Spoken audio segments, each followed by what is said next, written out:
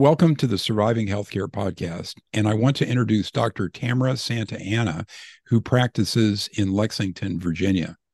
She's in her early 60s and has 5 kids, a successful marriage, and was initially trained as a doctor of chiropractic. However, her practice is now holistic medicine and does not include spinal manipulation. She spent decades studying under the top people in the alternative medicine field, and these included MDs Thomas Levy and David Perlmutter, who wrote the bestseller Grain Brain, among many others. In a moment, I'm going to let her tell you what that means and what she does, but first, I'm going to share my biases. You know my history of studying healthcare corruption and how painful it was for me. Remember that I recently turned 70, and old dogs in my age group have a difficult time learning new tricks. All my life, I've been studying a medical thought process that had not only been ruined by corrupt financial interests, but in many cases was being purposefully turned to health destruction by evil forces. And this is not an overstatement, and I'm not going to defend it now. Try to imagine how agonizing it is for me to have another major change in my thinking that another group was doing better medicine than I was. So I've been hanging out with Dr. Tamara for several weeks and soaking up her knowledge and expertise as fast as I can, and I'm a slow learner. She's been helping me with my approach to Parkinson's disease. When I first started thinking about and studying alternative medicine, I thought I could pick it up in a few months, but I realize now that years of study are required for mastery. I have a secret to share, something you should never tell a blue-eyed blonde woman like Tamara. I put her on my auto dialer. Here's the part about my bad attitude.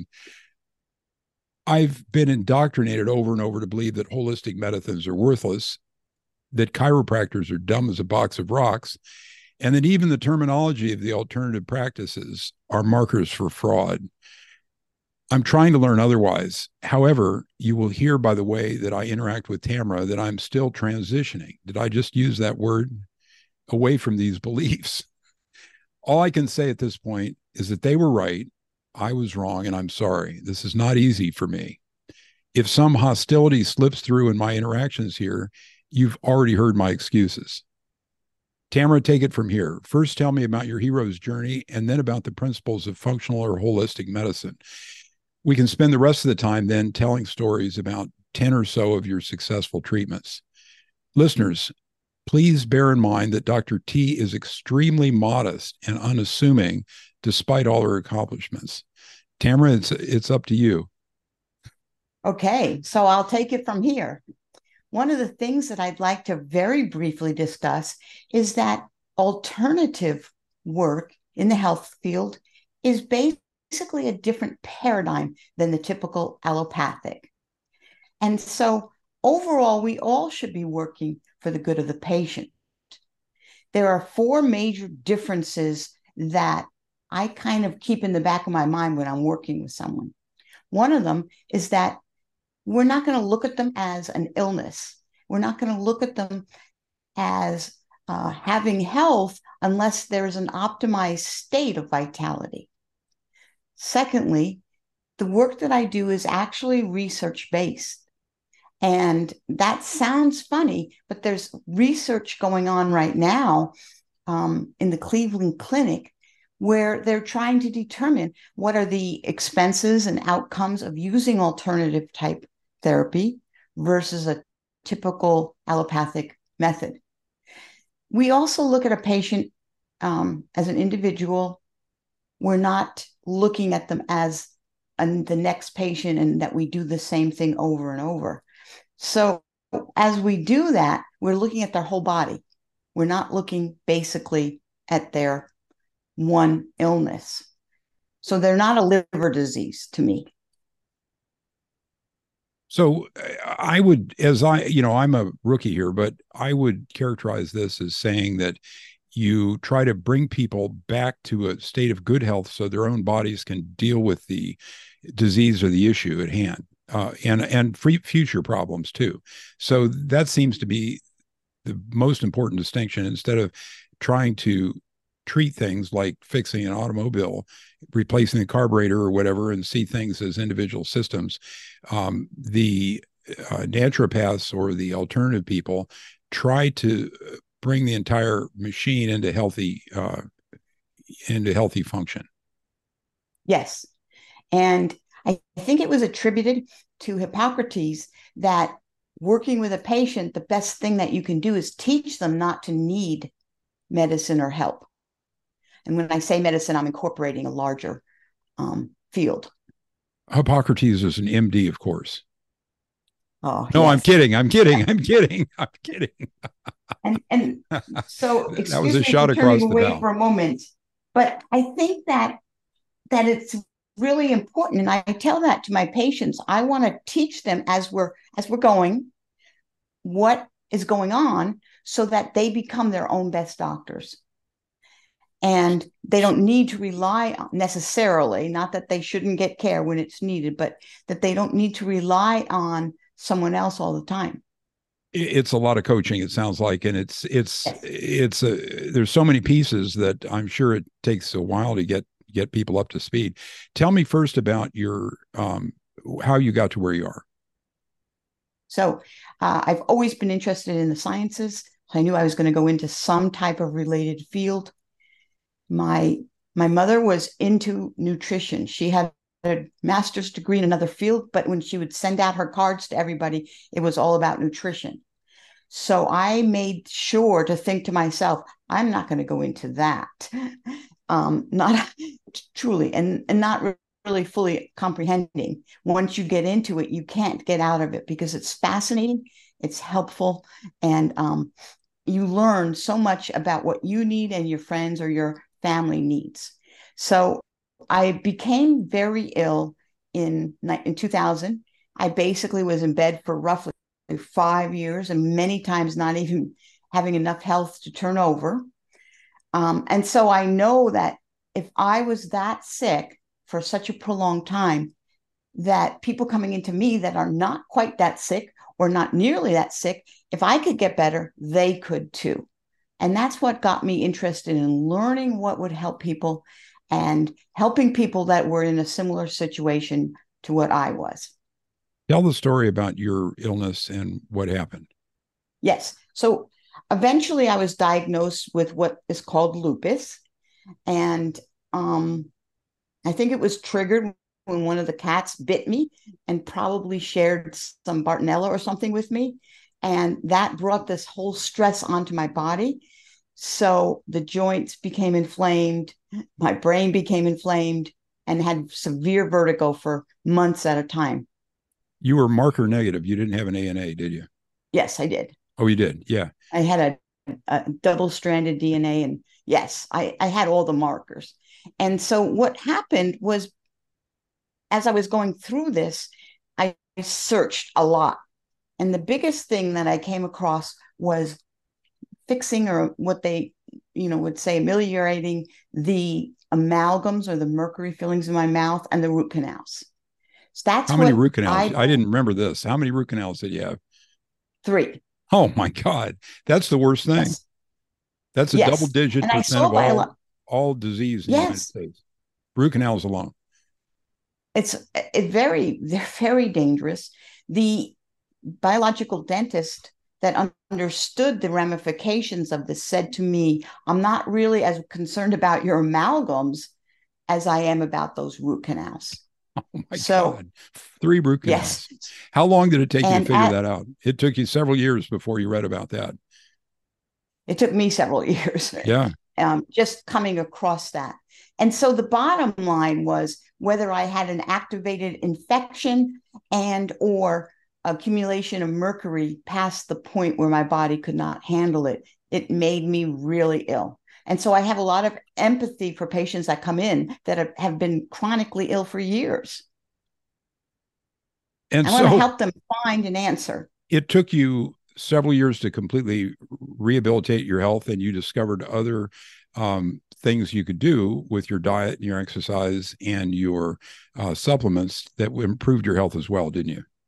Yes, I did early genetic studies on myself just to see. what could possibly be going on. And that's when I discovered that I had changes personally where I wasn't able to make much glutathione, which is an antioxidant in our bodies. And therefore, I wasn't able to get rid of the mercury that I had been exposed to. And most people process mercury, and it gets ejected when they have bowel movements and so on and so forth. And when you hit a threshold where you have too much mercury and you can't, do you actually have high mercury levels? I've forgotten the story. Did you have blood levels? Yes. No one measured that. And mercury typically gets stored into other tissues. The body wants to get it out of the circulatory system as fast as possible. So no one really thought of that. I basically just figured that out by putting the pieces together. If I would get contact solution in my eyes would get really big and bulgy and red.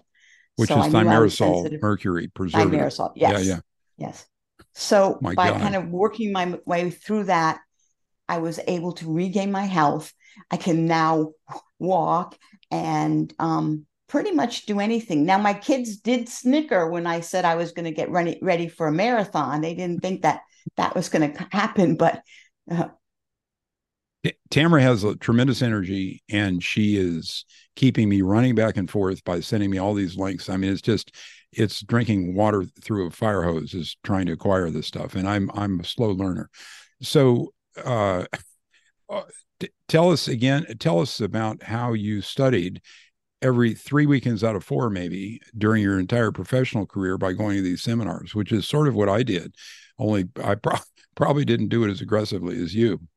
And you've been mentored by the best functional doctors in the country. By the best. And they recognize you too. They see at the seminar and they say, "Tamara, how are you doing?"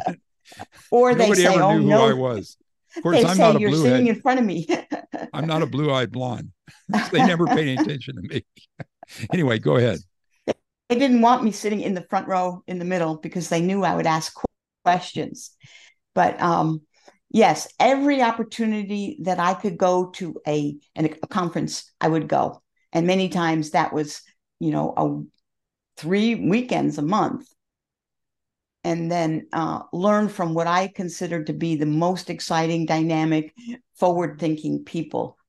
And this included Robert Crayon, who's now deceased, but he had a big program every year in Boulder. They called it Boulder Fest. And many of the top names would come and teach us. Who was the Mercury person in Britain that you knew? What was the name of that woman? I met one of the ombudsmen for Melissa, but you actually knew the person who what was her name? You remember? Vera Stejskoli or something. Okay, yeah. and she would come here to the States and teach us. And she developed a test called Melissa, which is metal ELISA, where they're testing your allergies to heavy metals. Very brilliant PhD, and she received a Lifetime Achievement Award from my academy, which was Academy of Complementary Integrative Medicine with Lee Cowden. Yeah, I was considering getting that Melissa test, but the time grew short, and I got my amalgams all out. And after you have your amalgams pulled, there's so much mercury swimming around in your body and my symptoms got worse. So anyway, this is not about me; it's about you. So, tell us anything else about your background that you want to bring out. Not that I can think of. Okay, just that I'm very grateful every day to be up and at it. And your energy level is off the charts. It really does help because I'm running my practice, but I'm also trying to keep learning. And so she has a career as a traditional chiropractor in Santa Ana area. Was that it? And saw her 70 patients a day. Yes. The Inland 70 Empire. 70 patients a day for a while. And then ended up in Virginia. So the rest of the interview, I would love to have you tell anecdotes about people who came to see you. And bear in mind that Dr. T gets people at the end of the road after they've tried all the allopathic or standard therapies and they failed. And she has brought people around in remarkable ways. So tell us some of those stories. I mean, that's the most fascinating thing. It's really exciting because when people come here, many times they say to me that they've heard of me and been referred 4 or 5 times. So I'm like, well, why did you wait? But basically, they are using me as that last step. And that might be because there's not quite an understanding about what I do. So as I share some of these examples, I'll put a little bit of detail in so you can start to see what type of practice I'm doing. And it's similar to functional medicine. I call it functional nutrition, in that we're looking at that patient individually, but it's more of what I would also call an integrative approach, because the patient might be instructed in exercise and diet, meditation, yoga, things like that, that aren't traditionally used in allopathic medicine. And so when I first meet somebody, I'm going to take a good bit of time to ask them a lot of questions so that I get a feel for what's going on, how long they've been treating, what have they done.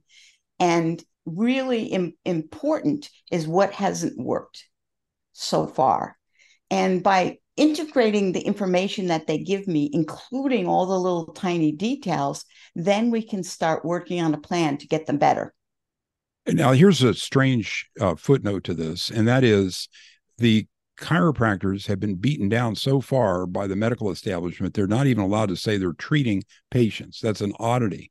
And when I listen to Tamara describe the various very effective medicinal supplements that she uses, of course, as treatment, but that's not in the description of what she's supposed to say. She's supposed to say supporting the physiology or something like that. So sorry to interrupt there. No, thank you. I think you're absolutely right.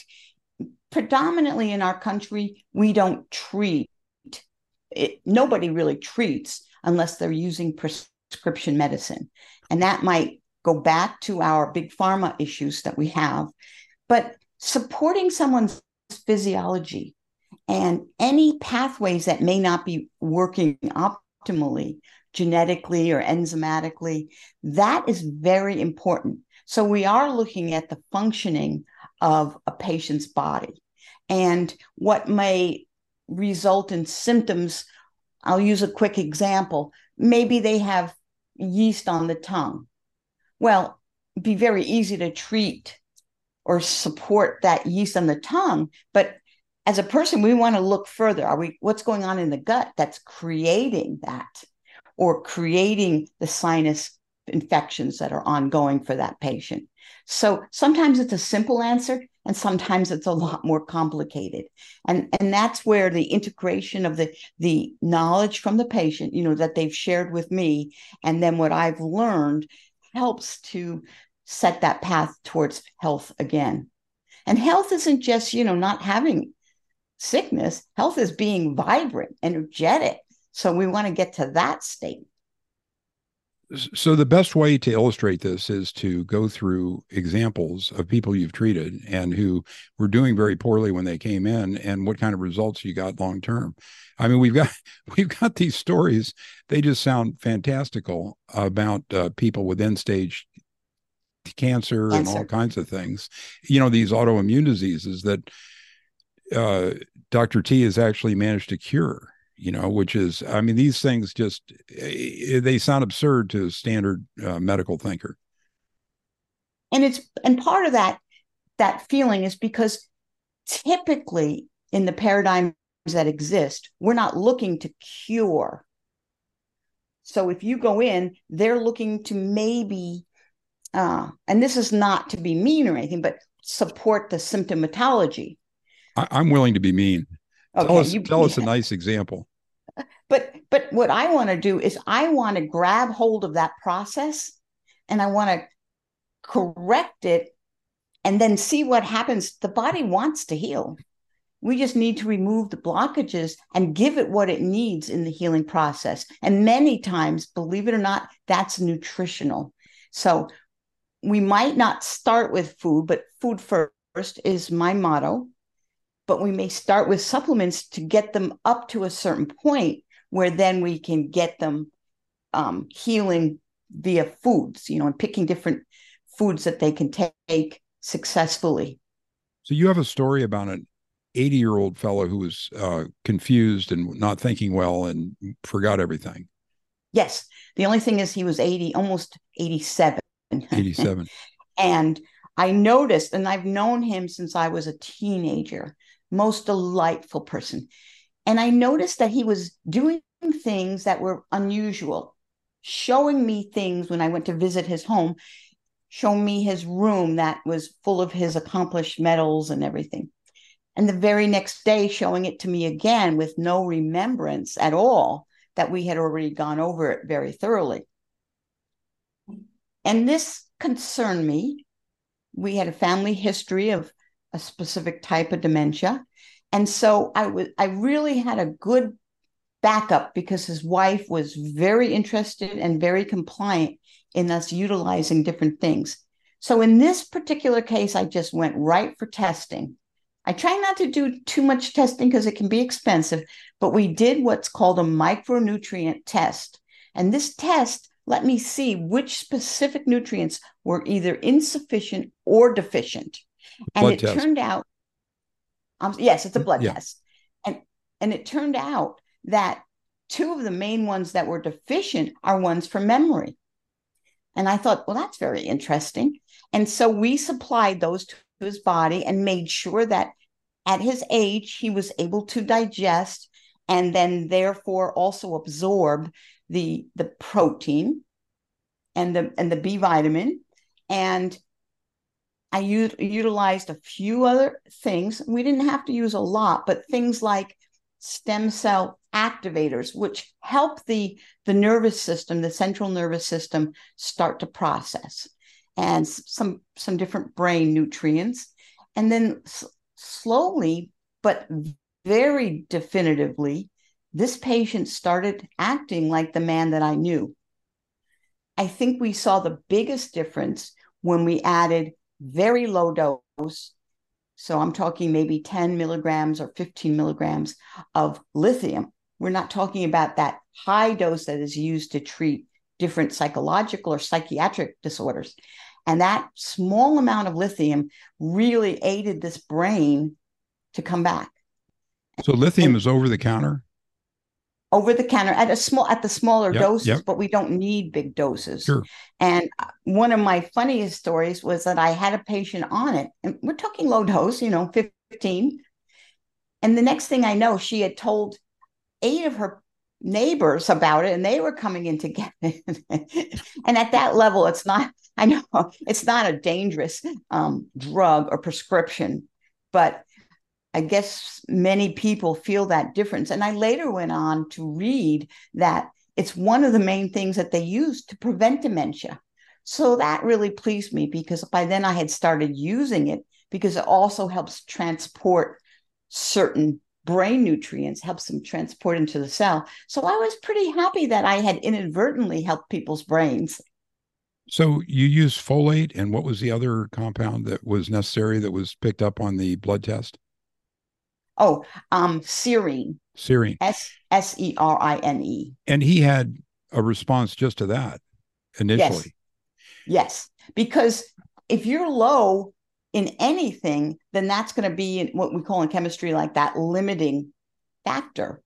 So you can't go beyond rate limiting step. Exactly. Yeah. You can't go on making more of whatever it is, neurotransmitters or enzymes, if you only have so much of something.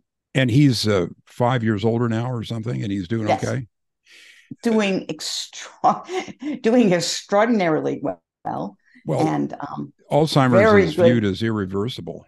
Alzheimer's. Well, I don't know that he. Yeah, no, yes. I know his sister had. Yeah, his sister had that deficiency. Yeah, diagnosis.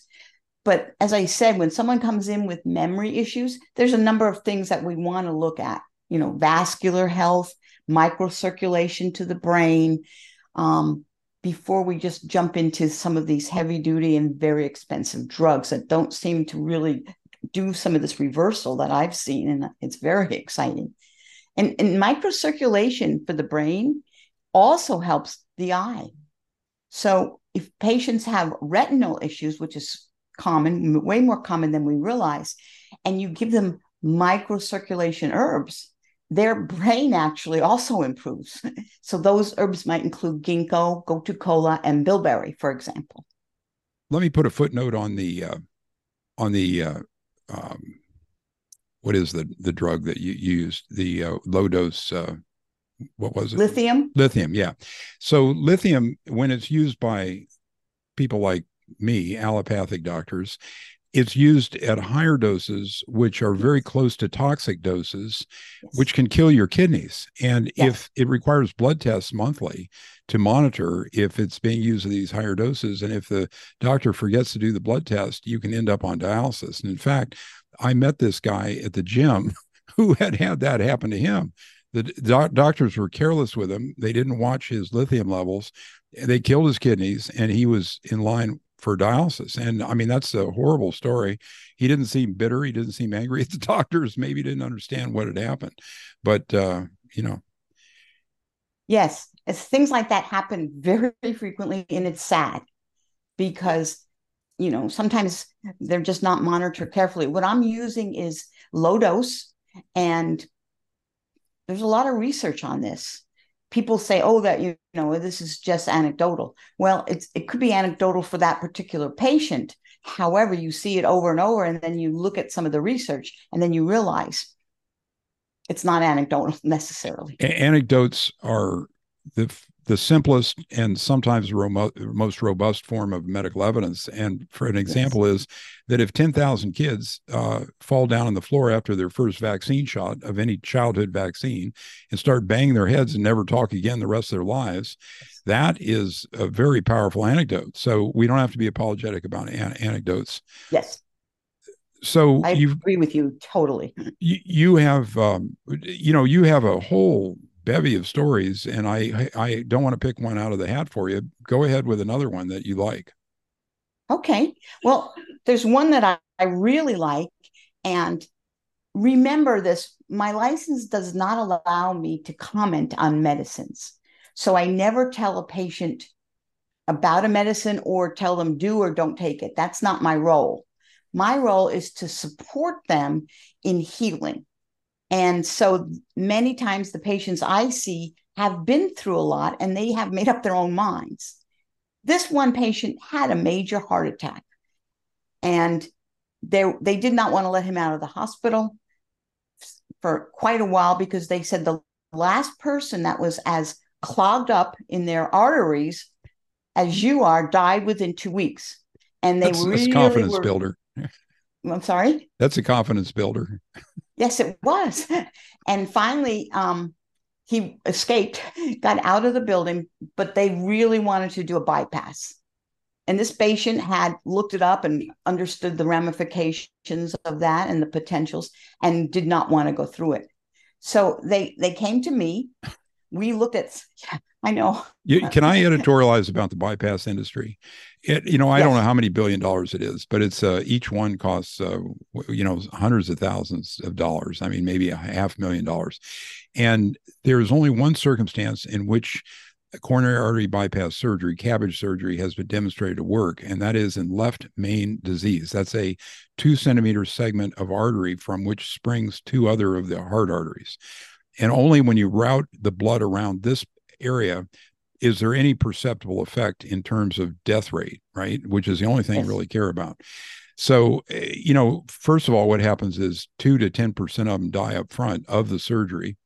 And then if they are operating on this one segment of artery and not on the other ones, now they promiscuously operate on all the other arteries. It just runs up the bills and makes them feel like they're doing something. But if they are actually operating in the small area that works, the only improvement is a 20% improvement in mortality at 5 years.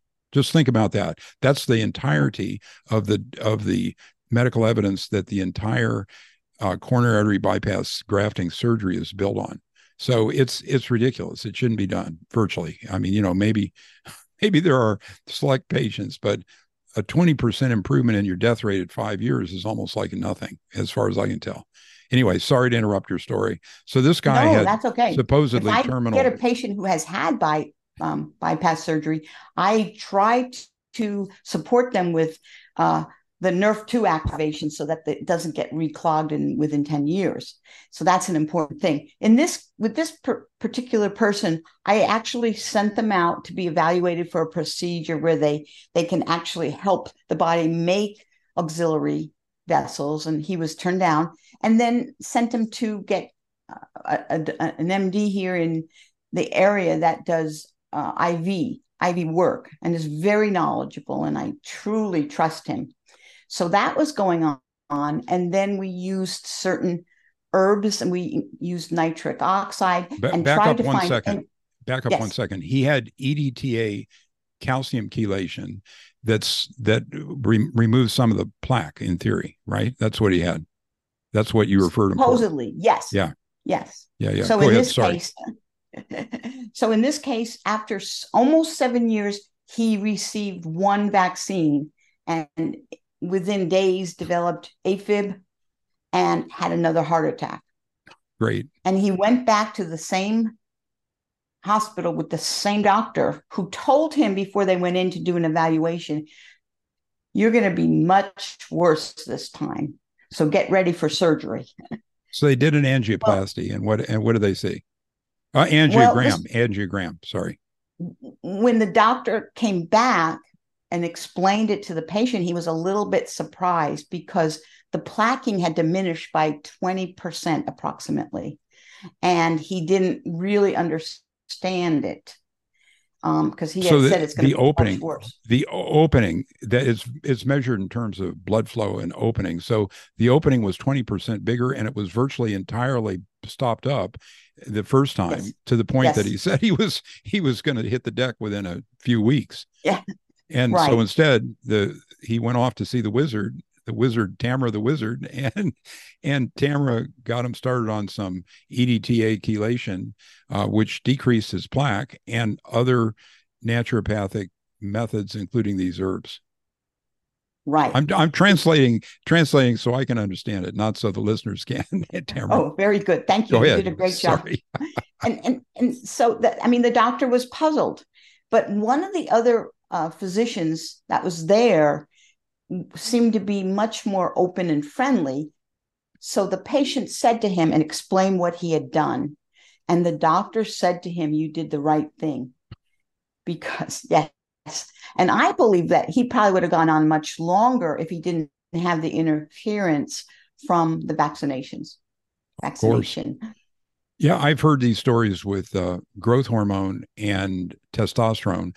The people that have big blockages go in to see one of my colleagues. He puts them on both, which is expensive. The growth hormones needs to be injected, and they've had complete clearing of their coronary blockages on a secondary angiogram. Now that sounds like a lie to anybody who's in the standard medicine, but I believe it, and I believe it can happen with EDTA chelation. From what I understand from the studies, produces tremendous symptomatic improvement in many cases, and so it's well worth it. But the increase in the diameter of the inside of the artery is not. It's 10 to 20% at most. Sometimes it's not that much, but there's something about it that allows. It may be chelating all the little arteries that have grown up around the heart, the little tiny ones that can't be measured, and maybe opening those up so it allows for these accessory circulation. But it's not so dramatic on the angiogram as in this case. This is impressive improvement. When you're at 20% left, you can still function. When you're at 95% left, or blocked, you cannot function very well. I believe it was 100% that they wrote on the report. Yeah. But there's other things too, because many patients either can't afford IVs or don't want to go through that. So there's other things, and depending on what's really going on, and I'll look at diagnostic work from other facilities, but vitamin K2 is very effective in diminishing the plaquing and increasing the relaxation, as is nitric oxide. So we have a whole retinue in the alternative world of things that can be very successfully used. So my idea is I now want to do preventive work. And that's really important in cardiovascular because we have all heard the stories of people that just finish their exam and walk out and drop dead on the threshold. And one of the things that maybe wasn't looked at are predictors, independent predictors of a future event. And that would be homocysteine, which is hardly ever run anymore. And that is an individual predictor of a future event, and particles. So these are the things that we want to look at to keep that patient from having an issue in the future or an event. And I've had several patients that's what they wanted. They had family history. They wanted to not go down the same path. They were very determined. And so we looked at them. We looked at their family history and social history and stress level, but we looked at some of these deeper parameters to see if we had an issue coming up potentially or not. And when we know that information, it's good information because we can typically change it. What's that good of information if you can't do anything with it? So that's what's exciting. We don't have to go from high risk, like my dad. We could go down to low risk because all of these things that are bad are no longer being seen. And the other thing that I think we may be dealing with, I know that we're dealing with it, is inflammation. We have to consider inflammation rather than the number for cholesterol, because it's the inflammation that is the issue. And I remember specifically one doctor was talking and he said, your cholesterol could be 610 and you still don't have a problem. It depends on how inflamed you are. And so sometimes I have to be aggressive in that realm. Do you measure inflammation with C-reactive protein or a sedimentation rate? Yes. And there are other softwares that can get an idea of what's inflamed. And there's a lot of clues to it. And so if you learn to read the body and watch these things, then you're like, yeah, that patient inflammation is an issue. She's got technology that helps. She has machines that cost hundreds of thousands of dollars in her office, but we won't go into that today because we have so many other stories to tell. Okay. If that's okay. I just want to say in 2003, the Institute of Functional Medicine in Tucson had a huge symposium on inflammation and how that is what the whole thing is about. And I thought for sure, now the way that we work with heart disease, cardiovascular issues is going to change, but it really hasn't changed very much. So the inflammation is the foundation of cancer, autoimmune diseases, neurological diseases, and arthritis. And, anyway, so that I was just going to editorialize. Yes. And that's why vitamin K2, I didn't understand this at first, but there's a 20% decrease in cancers. And I just couldn't grip that. I couldn't understand why. And then I realized it does have a very strong, not only the issues of protecting the blood vessels, but it has a very strong anti-cancer effect. So that's exciting. So I always think of K2 as being linked to vitamin D. Do you always look at D first, and then you always give K2 in addition, or So that vitamindwiki.com website talks about the vitamin D, and you have to go and look at it. It's phenomenal. Henry Lahore is quite a character. If you haven't listened to our prior podcast, have a listen, because he's the most incredible vitamin D geek that I've ever met. But this is the issue, and it goes on every time. Patients are given or they take on their own vitamin D3, and the published research that's been out at least 15 years says that will give you a small decrease, about 13% in hip fracture, but it will increase your cardiovascular mortality by 200% if you don't take it with the K2. Yeah, and obviously the proper doses have been withheld from us. I mean, the RDA is 600 international units, and the units have been changed so that it looks like you're taking this monster dose when you're taking a very tiny dose. And Costco only sells 2,000 or 5,000 units capsules, and you're probably better off with a 50,000 international unit capsule, which you can get. Yes, that's what I take. Well, I just learned about it. I took about 250,000 international units in one dose, so I brought my levels up. But you can listen to the other interview for more about that. So you've got a lot of other stories, Tamara. I mean, I've got a list of 12 different things that you've treated. You pick one, unless you can't think of one, and I'll pick one out for you in that case. Okay. So I had a patient that had a retinal bleed, and it was quite serious. They were under the care of an ophthalmologist, which I like. I like them to be under care of somebody that they can do any of these expensive tests that have to be done.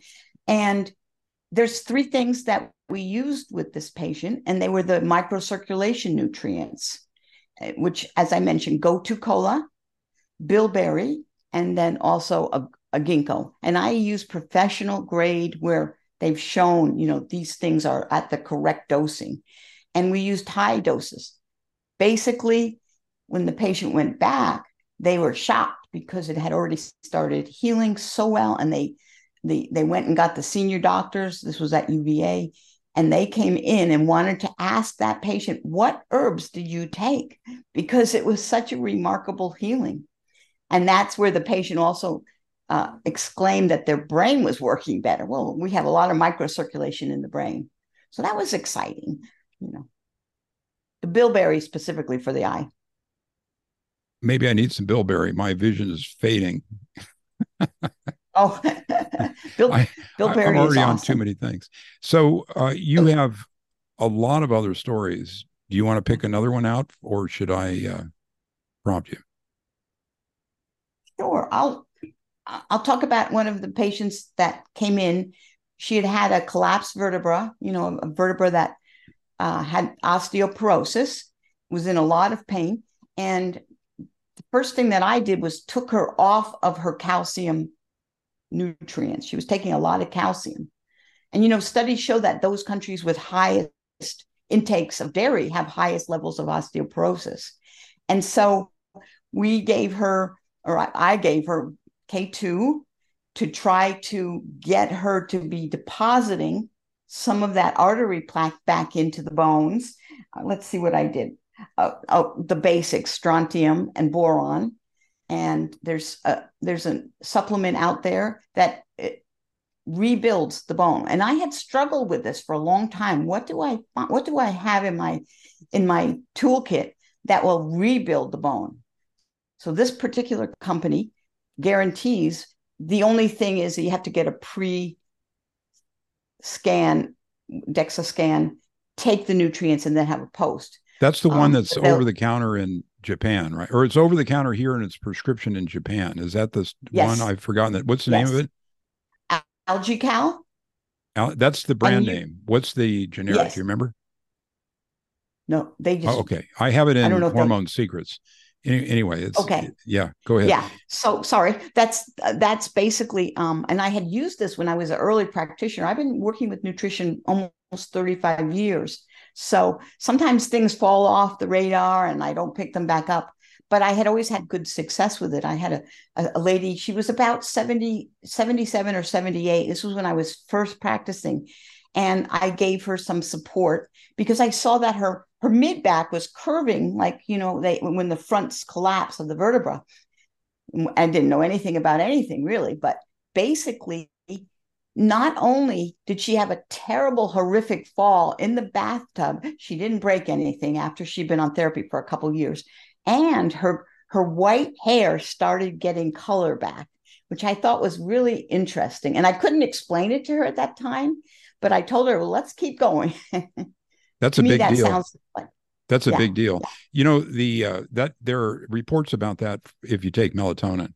And Oh, yeah. you know, the listeners probably have heard this, but when patients CD4 count when they have AIDS drops below 200, many times their hair goes instantly white, and it's a horrible indicator of how they're going to do. So going in the reverse direction, it sounds like science fiction, but if it happens, you know you're on the right track. Yes. Yes. And that's what I kind of assume at that point, 30 something years ago, but it made sense to me at that point. That was before the bisphosphonates, but right now they give them these horrible drugs. I'm trying to remember a name of one of them, but they're injectables. Fosamax. Fosamax, yeah, Fosamax.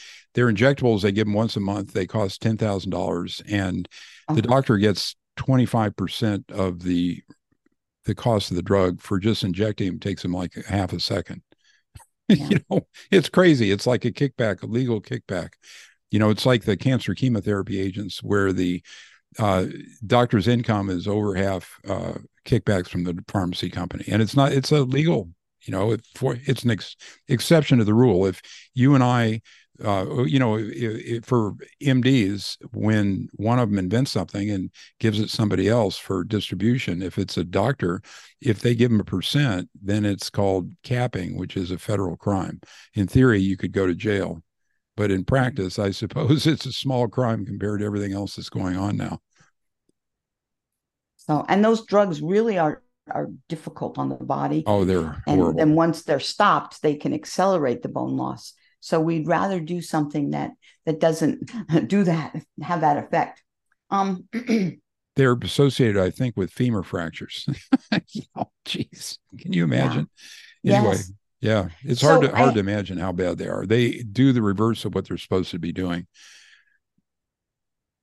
so one of the things that I see, and I've seen several times, and it's fairly rare compared to the opposite, but when the thyroid is over functioning or hyperthyroid, Graves' and disease. that could be a very dangerous situation. So I have one patient now. She's been with me, and I keep an eye on her. However, she had severe headaches and trembling and different irritation and just different things that went on. And her chiropractor gave her some nutrients, she said, which helped a lot. And then she saw her medical doctor, and he took her off the nutrients and put her on drugs, a prescription. And the prescriptions made her much worse, dramatically so. And I was kind of sad to hear her, but she said, I would sneak in a few of the nutrients when it got so bad to try to correct the symptoms, the headaches and everything, and it would help. So, of course, as I've told you, I don't take them off their drugs, but I gave her support for her thyroid. And there are herbs that can kind of calm it down. And then I gave specific nutrients that we would give even with a hypothyroid patient. And she came back under control, and she hasn't had much in the way of any symptoms, probably at least 5 years now. And that's kind of exciting. Her body has done very well. And I think at this point, her doctor had moved away, and her new doctor just said, keep doing whatever you're doing. So that was a happy ending. So the hyperthyroid or the high thyroid conditions are considered by most, you know, regular MDs to be a specialist area to be treated by the endocrinologists, and the endocrinologists are very proprietary about their secret knowledge about this because they treat the disease with heavy hitting medications that knock out the thyroid, the overactive thyroid, and sometimes destroy the overactive thyroid. And, you know, we've got 1% of the population who has a variant of this called Graves' disease. So it's fairly common, and it's political in the MD world. But if you can find somebody like Dr. Tamara, and they're not easy to find. I think her skills are unusual. There are a lot of chiropractors that are just adjusting a whole string of people, you know, 70 patients plus a day and making a lot of money. But but the actual medical treatments that Tamara does they're unusual. They're quite effective if the person's knowledgeable, and they're not allowed to call them treatments. It's absurd. It's absurd, but we got to play in the world we're in, right? And I really admire my patients because they come in here and they're typically very prepared. Now I have those patients that just want me to be the boss and tell them what to do, but I tell them you and I are, piloting the boat together. So I had a 20-year-old. We have 3 colleges in the area, and they were getting ready to take her thyroid. And I was kind of astonished. She was very tiny, very slender, but that doesn't mean she couldn't have thyroid issue. And one of the best ways to tell about a thyroid issue is by measuring the temperature of the body at certain times of the day, which is known as Wilson's thyroid syndrome. And basically all we did in this clinic, all I did was give her nutrients to help change her inactive thyroid into an active thyroid. So there's main nutrients like zinc, selenium, iodine, and then manganese. And within a month, her thyroid was back working. Everything was fine. And there was no more talk of killing her thyroid off. So to me, that's exciting because 20 years old, It's awful. So she was hyperthyroid. So they were going to remove part of it. No, she was hypothyroid. A low thyroid. Why were they going to take it out if it was low? And that's what they had decided they were going to do to alleviate the fatigue and whatever was going on. She wasn't hyper. And then supplement Yes. her. All she needed was specific supplements. And it's not me. Her body does the healing. I might have the knowledge to kind of guide it and help it. But her, and I don't interfere. I don't say to them, don't do that. But I said, let's try something first. A lot of the times the patients have enough common sense that they ghost their doctors eventually. I'm sure. Anyway, so tell us another one. You've got all these other stories. They're incredible. Oh, okay. Cancer. How about a cancer story? Cancer. Okay. So I do not treat cancer. I do not. But she says she doesn't treat cancer. Yeah. Okay. Go ahead. I support the patient because when they're getting radiation and chemo, it's very hard on the body. And so if we give them certain nutrition, certain homeopathics, whatever I give them, because they're an individual, so it's going to vary. A lot of times they do so much better during their care. And many patients, the hair doesn't fall out, which is really nice for them. And sometimes I get the patient that has been basically sent home, that they're saying there's nothing more can do and the outcome is not, we don't expect it to be good. And if the patient has a fighting spirit, then there's so many things that we can do. And if it's a tough one, then we have to do a lot of stuff. We have to be very involved. When I say we, the patient and I working together, the patient's going to have research typically, or I explain, the nutritional aspect of it. And that's where we get the better results. So I do have a patient right now. Matter of fact, she stepped in yesterday and I gave her a hug. She'd been battling a serious abdominal cancer for probably 5 years now. And in the last year and a half, she's totally cancer-free. Now, we understand that it can come back, but some of the basic things that we did might help it not to come back. And for example, just alkalinizing the body, giving the body what it needs to detoxify, which of course we wouldn't do that when they're very ill, but as they've come out of it. So that's exciting to me because some people are so determined to live and there's no one to support them and not give them false hope, but say, we have this potential to help. Would you like to try it? And this is the research or, what I've seen before. So the cancer patients are very gratifying. So what is the alkalinization process? You have them take bicarb. Yes. There's a whole big, I don't want to say cult following, but there's a whole big group of people that are very involved in this, and we want to keep the systemic part of the body, we want to keep that more alkaline. And then we want to keep the digestive tract, we want that to be more acidic. So once you start to understand the difference and then how we employ it, that can be very effective. It can be very effective treatment. And there, I got you to say the out, T word. She said the T word. The oh, I didn't treatment mean word. that. No, it can be, well, It's it can not be very treatment, it's effective. support. Yeah.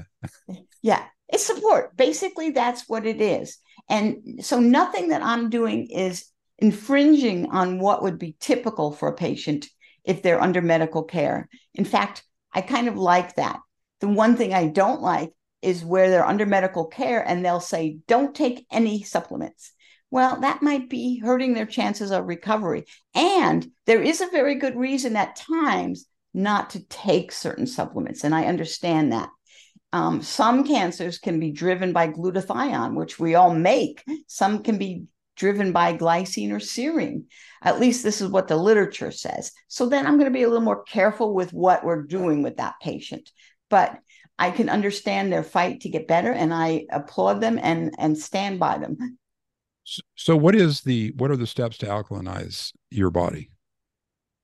Well, basically, and we start with the urinary and check the urine in the morning, for example. Then you can get a little more sophisticated and check it during the day. And then we get to the salivary part. So we're checking that.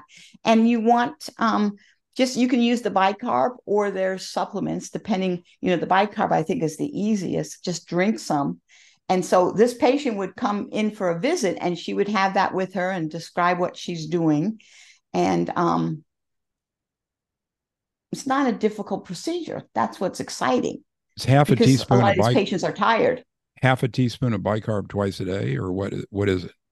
Yeah, more like usually a teaspoon. However, we may need a little more or we may not. And that's why you monitor what's going on. With the urine. You don't want the body too alkaline. You want to have it, in an appropriate range. You monitor it with the urine dipstick, right? Is that it? Yes. And yes. You mix up that bicarb and water. I can't imagine eating it straight. Yes. You put it in a glass of water. And when you're dying and you're willing to do things like that, then we're really looking for good outcomes. Well, that's a wonderful story about a complete remission. Yes. And it's not that I've done it. In that case, I give the patient so much credit, because not only are they compliant, but they're in the trenches doing the research themselves. So that, not that they're knowing what's going on. And so I could bring her on here and she could probably speak to you, in depth, as to what the things that she did at home. But hey, yes, let's go for it. One time I was at a conference on cancer, and they had, in between every speaker, they had a total, I believe, of 16 stage 4 cancer survivors that got up for just a couple moments in between and talked about how, what they had and how long they've been cancer free. And I thought that was amazing. I was really, really thrilled to hear these people. Tell us a couple other stories about your cancer supports. I won't say cures or treatment, but you've had a remarkable series of patient interactions. And if you don't mind, if you can come up with another one or two off of your memory, that'd be great before we go on to more rheumatic diseases. Okay, so one thing that we want to be paying attention to that is called angiogenesis. So many times what the cancer cells do is they reach out to a vascular supply, so they can get their nutrition that way. These creepy little cancer cells. So if we can stop that, and it's called anti-angiogenesis, then they may not be able to get that supply to feed themselves. So what I do typically is I'll use 4 or 5 herbs. I use Chinese herbs that are in combination, so they all have a number of things. And they may be anti-angiogenic or immune supporting, like a mushroom, like reishi or cordyceps, vitamin K2. There's different things that we use, asparagus, extract, which is really good for mediastinal tumors. And again, we're supporting whatever's going on in the body. So that's what we're doing. And, to me, I think that raises or elevates the chances of survival dramatically. So you've seen regression of these stage 4 cancers many times. Yes. And one of my main mentors that I think is probably one of the best healers in the world, he healed himself in the 1990s of a stage 4 cancer. And then he's gone on to teach other physicians at the academy. Lee Cowden. All right. So should we go on to another disease? How about neuropathy? Sure. Neuropathy. Oh, yeah. So neuropathy is really interesting. I'm kind of a minimalist. If we can get away with the less, the better. Sometimes you have to do more. But with neuropathy, what we'll do is we'll start with the nutrition. And maybe I'm going to give them things like alpha lipoic acid to help the neuropathy. And then there's something that is from the Chinese botanical line, vein light, that decreases neuropathy by 79%. That's the shown statistic. And maybe if it's a heavy metal neuropathy, then I might want to be doing some detox. If it's a diabetic neuropathy, we're going to work from that realm. We might use things like chromium or berberine. And then I think, depending if it's very extensive neuropathy or if it's, B12, we're going to use, they have foot lights, red lights that you stick your feet in for 20 minutes twice a day. There's a tool called a beamer, which enhances the microcirculation, because these patients not only lose the functioning of the nerve, but they get the microcirculation gets compromised. So that if the patient can afford that, is like one of the best neuropathy tools. And then there's other things, and part of it is, part of it is basically what is the patient's tolerance and budget to do some of these extra things. But some of them are very simple. The nutrients, and then the maybe nitric oxide. The alpha lipoic acid that I just mentioned is really important too in neuropathy. Yeah, I just read that book about alpha lipoic acid being used for all kinds of liver disease and regenerating livers that had been knocked off with all kinds of things, and curing pancreatic cancer. And that guy in New Mexico, yes. His work is phenomenal. So you've been at conferences where he lectured. You've been at conferences where Burke, is that his name? Bert Berkson. Bert Berkson. Yeah. And he's got a book about alpha lipoic acid, which is not new, but it's a stunning story. He was tasked with trying to treat a couple of people who had lost their livers due to a mushroom poisoning in Cleveland. And his mentors thought these people would die. And when he cured them, they were pissed. The ethics of this is just beyond imagination. And so he became he was a PhD researcher. So he had an independent thought process, which is different than most doctors who typically follow the herd or follow the leader. And so he eventually developed a clinic in New Mexico, and he treats a lot of stuff, and it sounds miraculous, as does what you're talking about to somebody who's trained like me. In fact, it pisses me off a little. Well, the reason he got in trouble with that, he had been assigned to basically, I heard this right from his mouth at Boulder Fest. He was assigned to watch the dying process. But he was thinking the whole time, what could I do? And I think that's an important thought process. And he actually had obtained the stuff. To him. Yeah, sorry, go ahead. No, okay. He actually had some lipoic acid flown. The pilot, I believe, carried it and brought it to him. And, it started healing the liver, which was being destroyed because they had eaten the wrong types of mushrooms.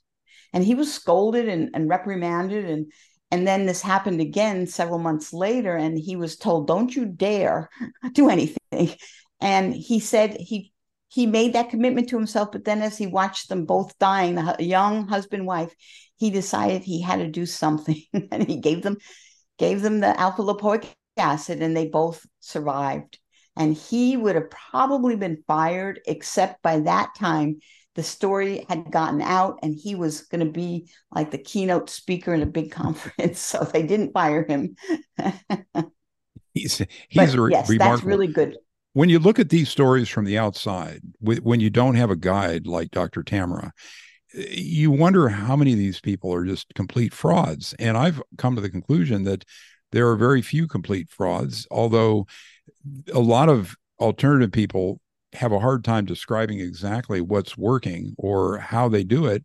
The treatments are quite effective. And I use treatments because I can use treatments. You're not supposed to say the T word. But anyway, I mean, it's shocking and disheartening to me to think that I've had my ladder leaned up against the wrong tree, almost an unethical tree, my whole career. You probably are aware of the statistic that the the estimate of the number of people killed each year in the United States by improper medical treatments of all kind are around 250,000. Well, suicides, for example, are less than 50,000 a year. And so our collective medical malfeasance or improper treatments and the drugs we use collectively is probably the first or the second biggest killer in America after cancer. So anyway. And at one point, it's called iatrogenic disease, where it's created by the doctor and this is what we've seen. I don't want to get too deep into the political aspect of it, but with these vaccines that are not fully what have been described, I think we've seen a lot of issues with this. I've heard you mention an interesting statistic about how many people don't take their Oh yeah, drugs. there are these studies that this is hilarious. It draws into question the trust or the whatever, but it's about a quarter of all drugs are never taken as prescribed, including, fascinatingly, the anti-rejection drugs for the kidney transplants that keep the people from losing their kidney and having to go back on dialysis. They don't even take the because some of these things have unpleasant side effects, and sometimes the patient's confidence in the whole thing is so low that they just throw the drugs away. And good riddance as far as I'm concerned. I'm convinced that well over half of our medications that we use are ineffective as used, and probably 3/4 or 9/10 of them could be replaced by alternative herbs and other things that are very old, very not as well described, not as well studied, but probably lacking in all the study fraud that surrounds the traditional prescriptions and proprietary medicines that, with all the money associated with them, the insurance reimbursement, the whole ball of wax. And part of that goes back to, sadly, the financial aspect of it. Because if it's something that is not able to be patented, the drug companies are not interested in the research, and basically because of that. So thank you for sharing that. The doctors think that they're on the medication and they're not. They're not. So you've seen that. You've got the ones that you get them started on your treatments, the T word again, and they go through other doctors, but they still go in for social reasons and see the doctor and claim they're taking the drugs. So you have a few more stories that come to mind? Yeah. I have one that's really interesting. And I loved the patient, but I didn't like the situation. It was a 20-year-old college student here in town. And he came in, the parents called me and kind of basically grilled me ahead of time. He was under the care of the school doctor, but he came in because his whole life at school had totally collapsed. He said if he could get up by 5 o'clock in the day, he stopped going to classes, he stopped his sports activities, and he was very depressed. They had tried some medications on him. He basically had lost his initiative which to me was a very big clue. And I didn't, I'm a require mandated reporter, so I didn't know if I wanted to take this patient on, but I felt really strongly that he needed help.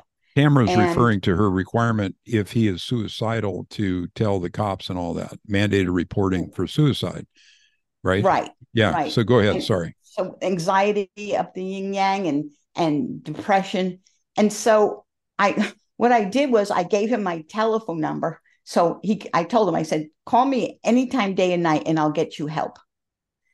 And turns out college students like to stay up really late. So that might have not been the best decision. But what we did, and the father and the mother were just wonderful. They were my co-workers, is that we gave him brain support. We gave him probably 6 different nutrients, which is a lot when you think about a college student. And his mother had set up the way that he would eat in the apartment or at the school. And then the last thing that I did, which I think I really had a problem with the dad understanding this, even though he was extremely brilliant, was that I gave him thyroid support. So here's a young 20-year-old and, under stress. So he's going to need some adrenal support. And I gave him like the top-notch adrenal support I could find. And then I gave him some gentle thyroid support. Because when a patient says loss of initiative, immediately you think thyroid. And thyroid, we're not necessarily talking about a pathological situation where the thyroid is diseased and something has to be done to it. We're talking about some of these more or subtle changes that you can do things to support the thyroid. And that's what we did. And within a month, he was a new person. And believe me, I was really relieved, very relieved. And he started going back to school and was able to come back the next year and did really well and graduated. And now he's overseas working with a charitable organization. And I couldn't be prouder of this patient. How long did he take those herbs? How long did he take the different medications? And how many did you give him? 5 or 6? Yes, I gave him at least 5 or 6. I gave one is specifically for this type of situation. I don't carry it in our wellness shop, but he could get it directly from the company. And he responded so fast. I gave him some special oils, DHA for the brain, so fast that I was kind of amazed. The parents came down to visit and they were all in my office.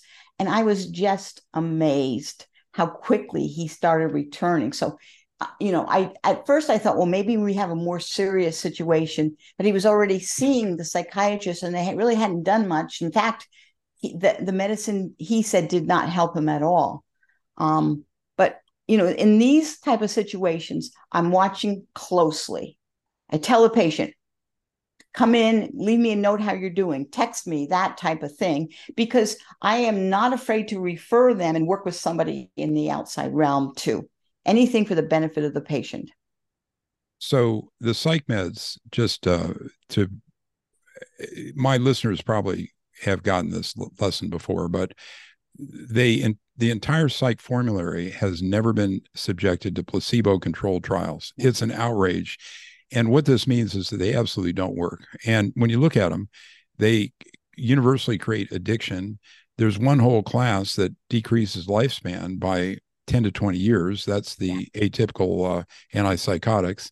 The SSRIs like Prozac create these situations of violence and suicide. And the worst thing of all is these psychiatrists are such great salespeople with the pharma influences and all that, that we have 25% of the entire, and I want to use an obscenity here, population on these medications. So that means if you're involved in a road rage incident, you'd better apologize and kiss everybody's backside, because you don't know who's taking these medicines and are unpredictably violent. I mean, that's what SSRIs do in some cases, and it just turns people into, and then you throw in a few hormonal issues, and the people are unpredictable. Yes, I totally agree. We want to do whatever we can, but we've want to do something that seriously works and works well when you have a patient like this. And I'll tell you another one, because this is so common. Patients with anxiety, very, very common situation. And I've had 2 episodes lasting maybe a minute in my lifetime, like a little anxiety splurge.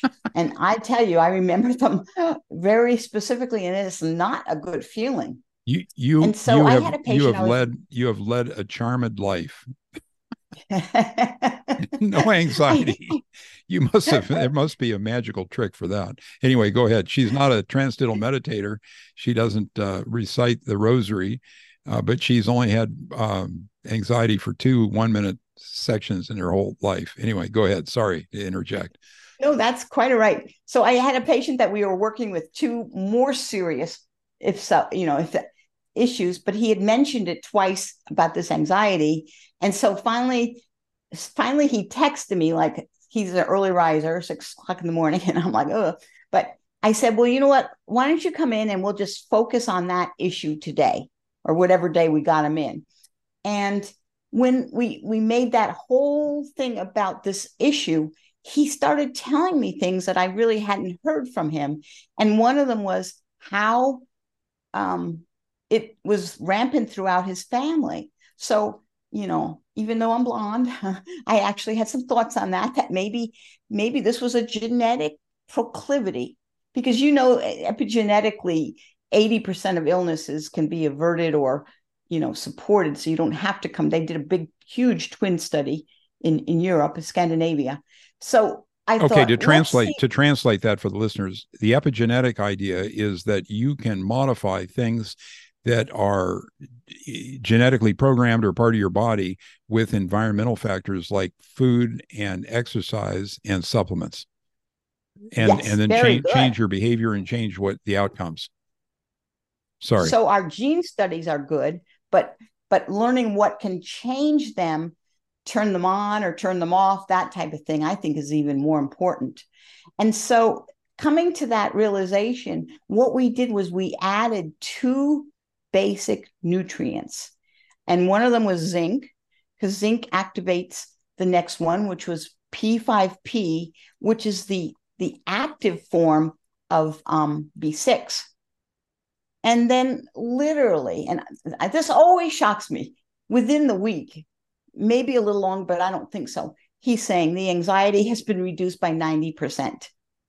And the other 10% comes from the other issue that we're working on. And I see this so much, and it's amazing. If you hit the mark and support that process that was creating anxiety, it could be very fast. And that's what patients want to know. Can you help me? And how long is it going to take? Oh my God. Well, we'll have to chat about this after we get off here, because I live in a world of anger and fear. So that's okay. I know I sound pretty, I'm serious about that. I'm angry about what's going on and afraid about it. And it's a drag on my productivity. Anyway, so go ahead. Well, and it is. And not only that, it also affects your body. So those emotions that are negative, they can hurt your body. Your blood vessels are going to change and that type of thing. Have you heard of that EFT, the emotional freedom technique that Mercola always talks about? Yes. So tell me about that. Is there any validity to that? Oh, yes, there absolutely is. I just don't happen to use that in my practice, but the emotional side is extremely important. I use a different techniques where you use voice and you see what areas need to be worked on and do a little different thing there. But that brings up a really good point. I believe that very likely, especially in these serious illnesses and in especially cancer patients, you need to work through these emotions that are really negative. And if you don't, it will hold you back from healing. And this is really well known in Europe. When you have cancer, if you're holding on to anger and hatred and fear, this affects the physiological functioning of your body. And the other part to that is, if you want to get treated naturally in Europe, many times the first stop for you is going to be a biological dentist, which is correct because it's going to evaluate things that would keep you from healing. And so the body wants to heal. We just need to remove those blockages. Yeah, I from what little I know from my from my very brief study of alternative medicine, I think that the diet is the most important, and the second most important is look in their mouth. You know, it's probably more important than exercise. But you just have a look and see if they've got any horrible problems in there. No, I didn't know you had 3 root canals. Oh, That's nasty. yes. And Jeez. we think we're doing the correct thing, for your children when you give them, you get them fillings, or at least those children of, in the 60s and 70s, and you got every vaccine that was, had adjuncts of mercury and all of this. And this is a cute little tiny story, so I'm going to digress for 30 seconds. But my son came home from visiting his dad, and they had taken him to the dentist, and they had put a silver filling, and he at whatever age, 6 years old, already knew. And he's like, Mom, how can I get rid of this? And so I'm like, well, we'll get rid of it. Don't you worry, sweetheart. But he was already aware of the ramifications of that.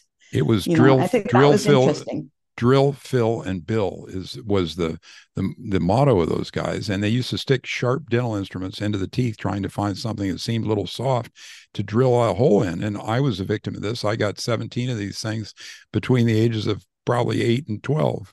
I mean, we had a crazy dentist, and my mother thought, she practically leg manacled me to the chair to stay in there and get them all drilled out. I mean, it was just terrible. And Yes. that's what I had taken out.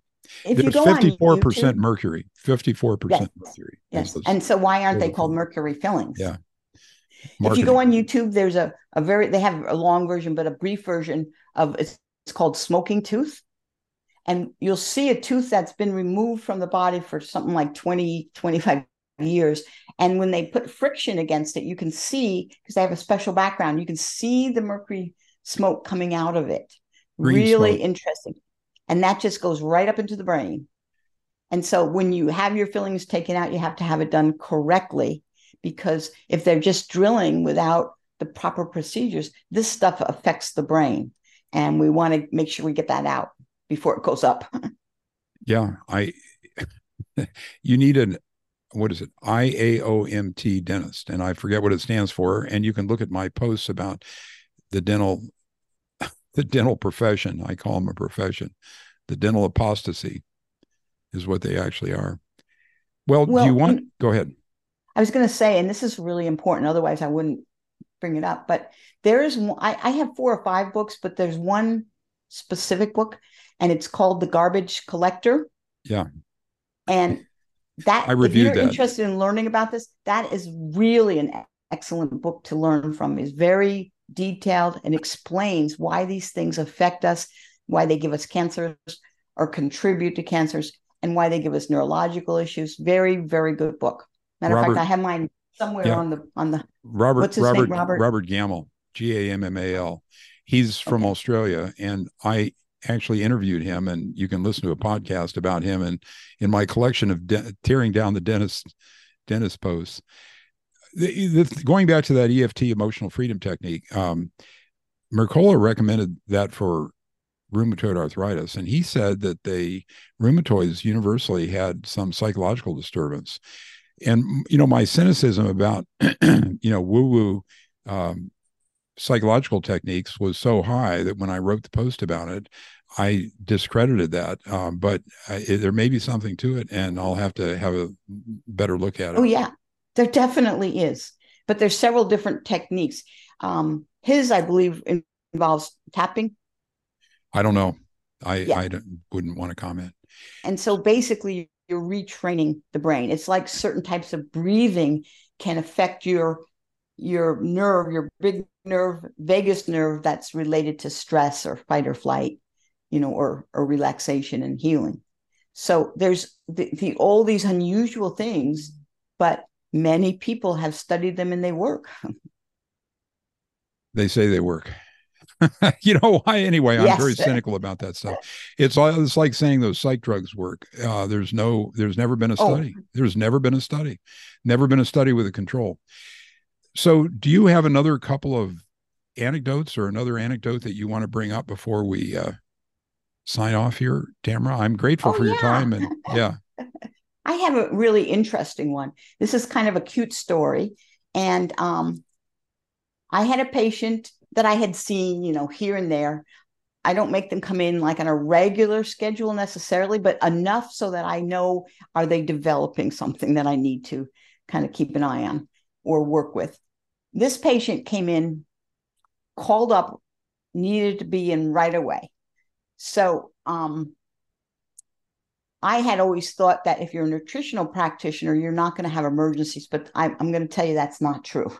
So he came in, it was a Monday morning, and he said, I've been in the hospital all weekend because I got sick very suddenly. And when they put me in the hospital, they discovered that my hemoglobin A1C was over 15 and that I was a serious diabetic. So I said, okay, well, why don't we, he had an appointment. He was told to follow up with his doctor, and he had an appointment, but he came to me first and then his appointment. So we talked about things that he could do in the natural realm. And he said, I want to do it. So we started about 3 or 4 things, got a lot of liver support for the diabetes, and gave him the nutrients like chromium and or vanadium, and herbs like ashwagandha, and got him started. And then he went to his physician, and who, by the way, happens to be a personal friend of mine. And he heard what they told him to do. They gave him 2 or 3 or 4 prescriptions. He did not do that. Now, remember, my job is not to tell him yes or no. I don't even comment. So he decided to do the nutritional route. And his whole life, he's been more into an alternative method. And I think he went back every week or every 2 weeks. And as he went back, they kept taking him off of a prescription. So by but he'd the already end of, quit. He'd already quit all his drugs, though. See, he no, he went had in. never taken any. He'd never taken any, so he He went had in for never the taken social. any. So he would go back, and he was so improved they took him off of insulin, and then they took him off metformin. And by the end of 6 or 8 weeks, he wasn't on any medications. And she this is a nurse practitioner. She had her doctor come in and look at this patient. She says, we've never seen this before. And so, so at the end, he was no longer taking the drugs that he had never taken. But I said, why didn't you share with her? And probably it was a good thing because she's very anti-nutrient. So he might have sensed that and not wanted to. But he's done very extremely well, and now I forget how far we are. We're at least probably 2 years down the road. And when you get a patient that's early diabetic or especially pre-diabetic, it's so much easier to turn or reverse or to support. So that was an exciting story. I thought that was, kind of funny that I know this person, I know how they think. And, he went like a good compliant patient, but he had never taken anything, and I don't encourage that behavior. But if it happens, that's what the patient's choice is. I'm still there supporting them. I'm not going to kick them out on the porch. He wanted the social interactions of hanging out with a doctor for 15 minutes. Yeah, it could be. I wonder how many people have done that to me. Yes, could be. I'm not much of a salesman. You try to sell them on whatever you believe in.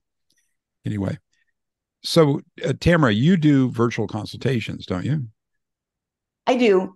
I really like to see the patient, and I have patients that have come from literally just about every part of the country. Not Europe so much, but I'm not, I'm kind of quiet, and I don't do a lot of. I just started a small blog, but I like to see the patient because I'm looking at different clues. I'm looking for ear creases. I'm looking at their tongue. I'm looking under the tongue to see if we have, swollen blood vessels there, and if we have red dots for,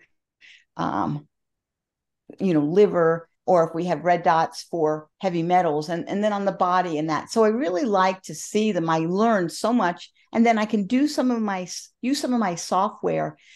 Some of it I can use long distance, but some of it I actually do in office. And so I have a really good sense when I meet someone and we spend some time together, are they hopeful? Are they disheartened? What's going on?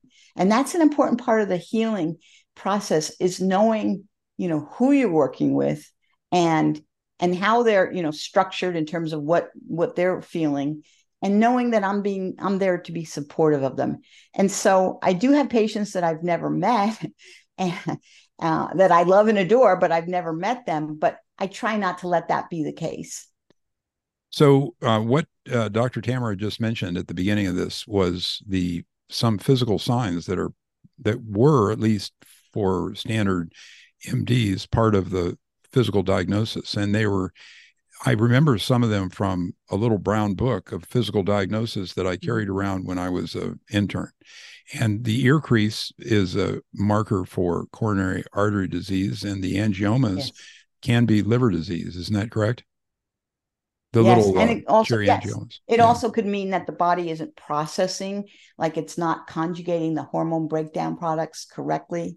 And so you're going to look at the fingernails. If the fingernails are ridged, it could be very likely that they don't have enough digestive acid to break down the proteins and help the minerals be at the correct pH to be absorbed. So these little clues tell you a lot. They might be eating very well, and yet, like this patient I said that was 20 years old, ate extremely well. His mother was a diligent, healthy cook and would send him back to school with healthy meals. And when I ran a blood assessment as to what nutrients were missing, I was absolutely flabbergasted. Does that give my age away? No, I was flabbergasted because there were so many deficiencies and insufficiencies. So obviously there had been digestive ability that was diminished. So some of these things might have occurred because over time he didn't get what he needed, even though it was good food. Well, your verbiage was easier to tolerate this time because I've gotten into some of it. And I really appreciate you being patient with me about my reticence to pick up any of this stuff. And you can see me cringe sometimes when I hear some of this verbiage. Now, nobody's perfect, and I'm sure naturopaths do things that don't work, but in some, I think they're doing a much better job than the allopaths. I mean, it seems clear to me that our thing is such a disaster now. It's so expensive. It's twice per person what any other country in the world spends. So much of it's invasive, and so much of it is done for small statistical improvements. That you guys are doing great work, and I as much as painful as it is to come to the realization that this other thing is such a mess, and that that good work is still being done by the naturopath community. I have to say I'm happy to finally learn some of it, and I hope we can hang out together a little more, on the phone, and you can train me a little more, Tamara. Thank you. Yes. And I've invited you to come and watch, follow and see what the patients, how it works, and what the patients are saying. Because I think when you get that positive feedback, that's worth it all, I'll eventually do that. I'm going to try to learn a little more first. Yes. Yeah, but it gives you a real purpose in your life, another purpose. So where can people find you? Tell the name of your clinic, and you can say your phone number. We'll put it in the show notes, of course, but do you have a web address that they should go to? Yes. So the website is www.vitalenergynutrition.com. That's the name of my practice in Lexington, Virginia. I'm the only Santa Ana around. In fact, sadly, I think I'm the only alternative or integrative practitioner here. So if you ask, or you type in Santa Ana with one N, you're going to find me. Name for the general. Yes. For the general. Well, yes. Thank you for coming and being on the show. I'll give you a call and we can debrief. Thanks so much, Tamara. Okay. You're very welcome. It was a Okay. pleasure. Thank you. Bye.